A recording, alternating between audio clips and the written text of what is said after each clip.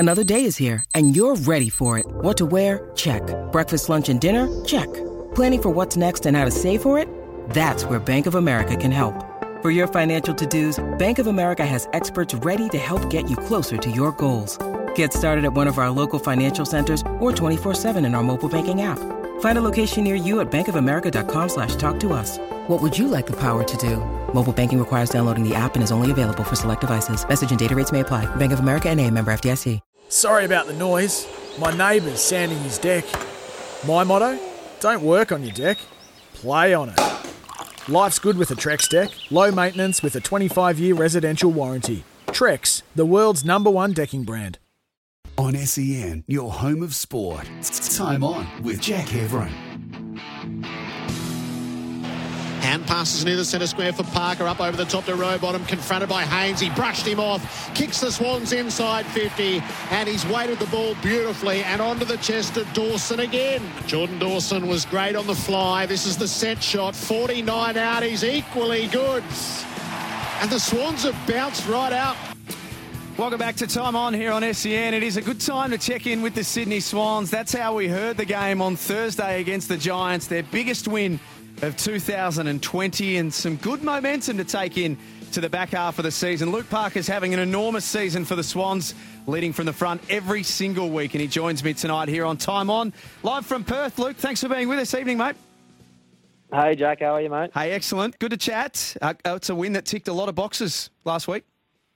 Yeah, it was. It was nice to get some reward for effort over our last 2 weeks. I think we've been putting quarters and halves together and been working on certain things in our game plan. It was nice to kind of have it all come together in one game and against a really quality opposition who no doubt will be fighting for right up there this year. And it was nice to get a convincing win, and it's nice to get the boys, young boys especially, feeling what the game plan when it works, what it feels like. Yeah, so we'll talk about the youngsters in a minute, but is a win like that really big for your young group to say, well, if we can keep doing certain things a certain way, this is the result we get?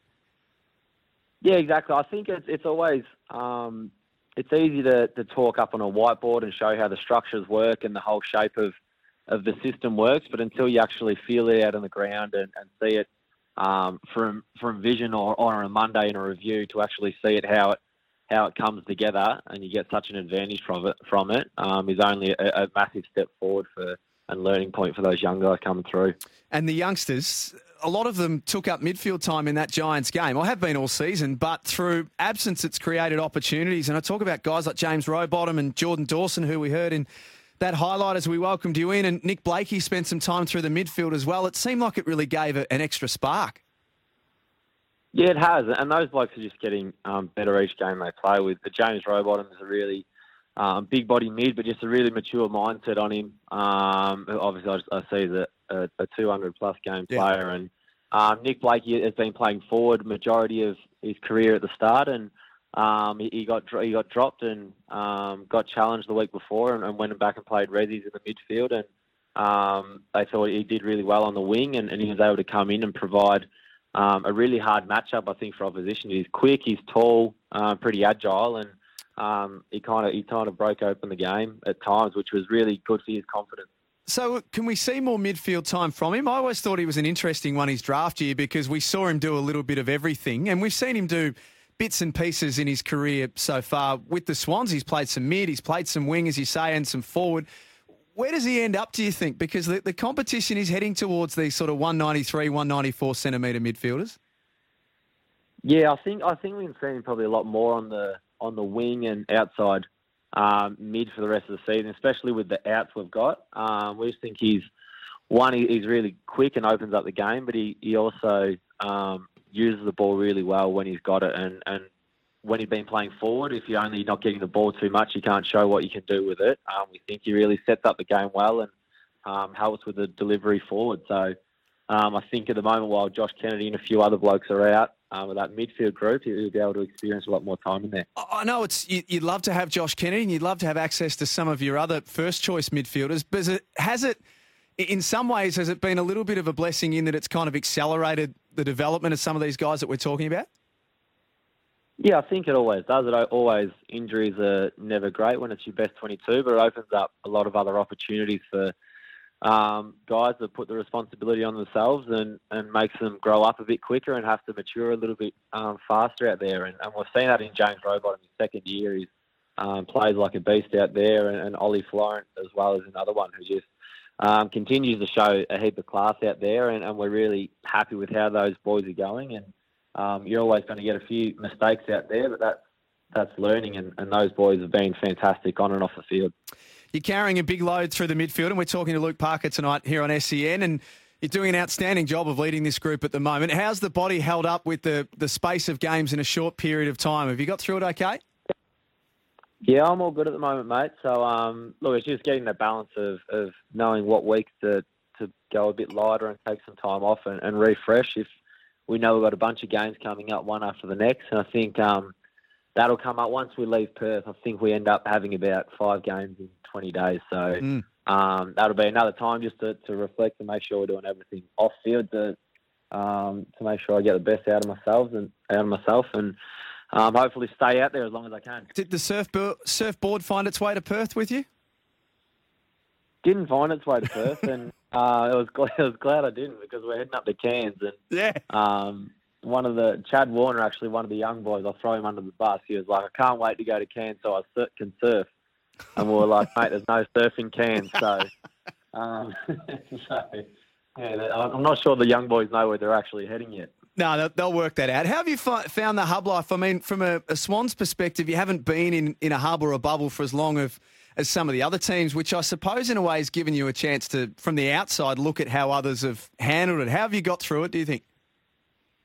I think our clubs obviously looked at what's worked with other clubs, and obviously the blokes high up have been speaking to each other. And look, we've tried to just really embrace it as most of the teams that have been successful once they've gone into the hubs, is just to really try and enjoy the little things. We've been lucky enough, there's probably only 3 blokes over here that have got, or 3 players over here. There's a few staff as well that have families and wives. So most of the young boys are really enjoying themselves.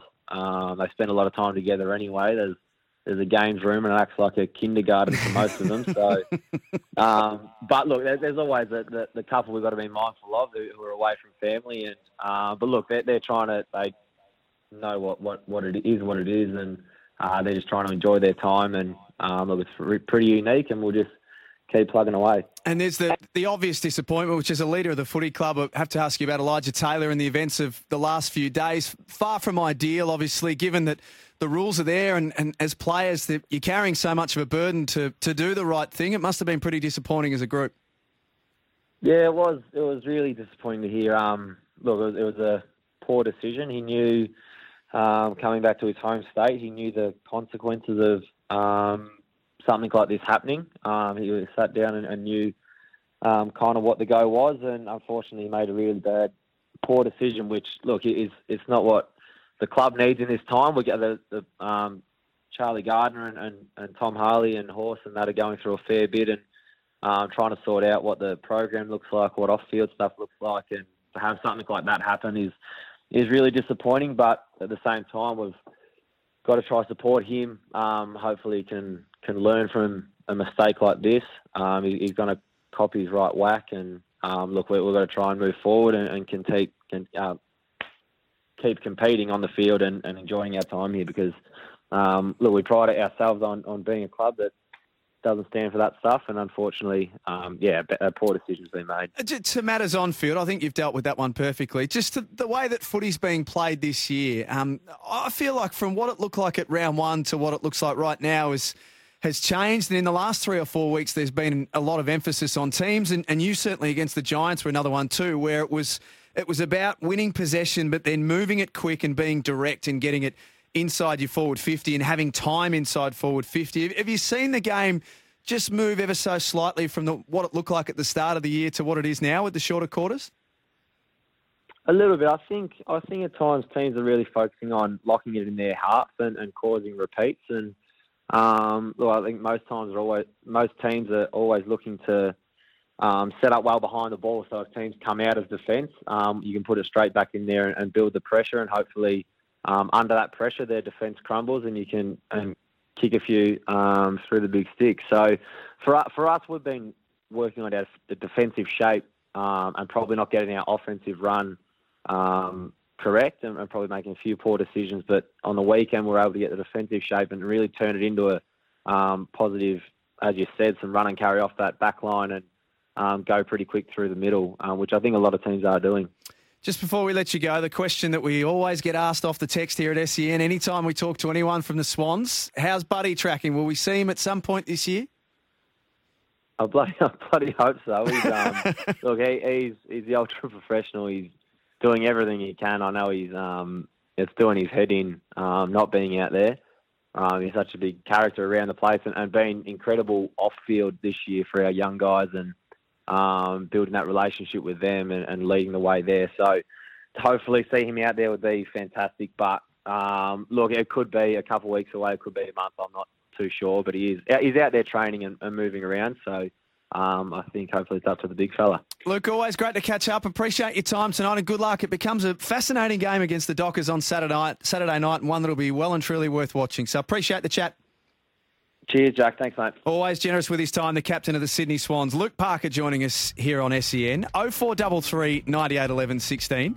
You can join me for the remainder of the hour. Luke's chat was brought to you by McDonald's. Free coffee for healthcare workers. And to say thanks, all healthcare workers in Victoria, Macca's are shouting them a free small McCafe hot drink or medium soft drink until August 19, which is tomorrow. So if you're working in that sector, go to Macca's and treat yourself because you absolutely deserve it. And we appreciate the work that you are doing. More of your calls, more of your texts after this.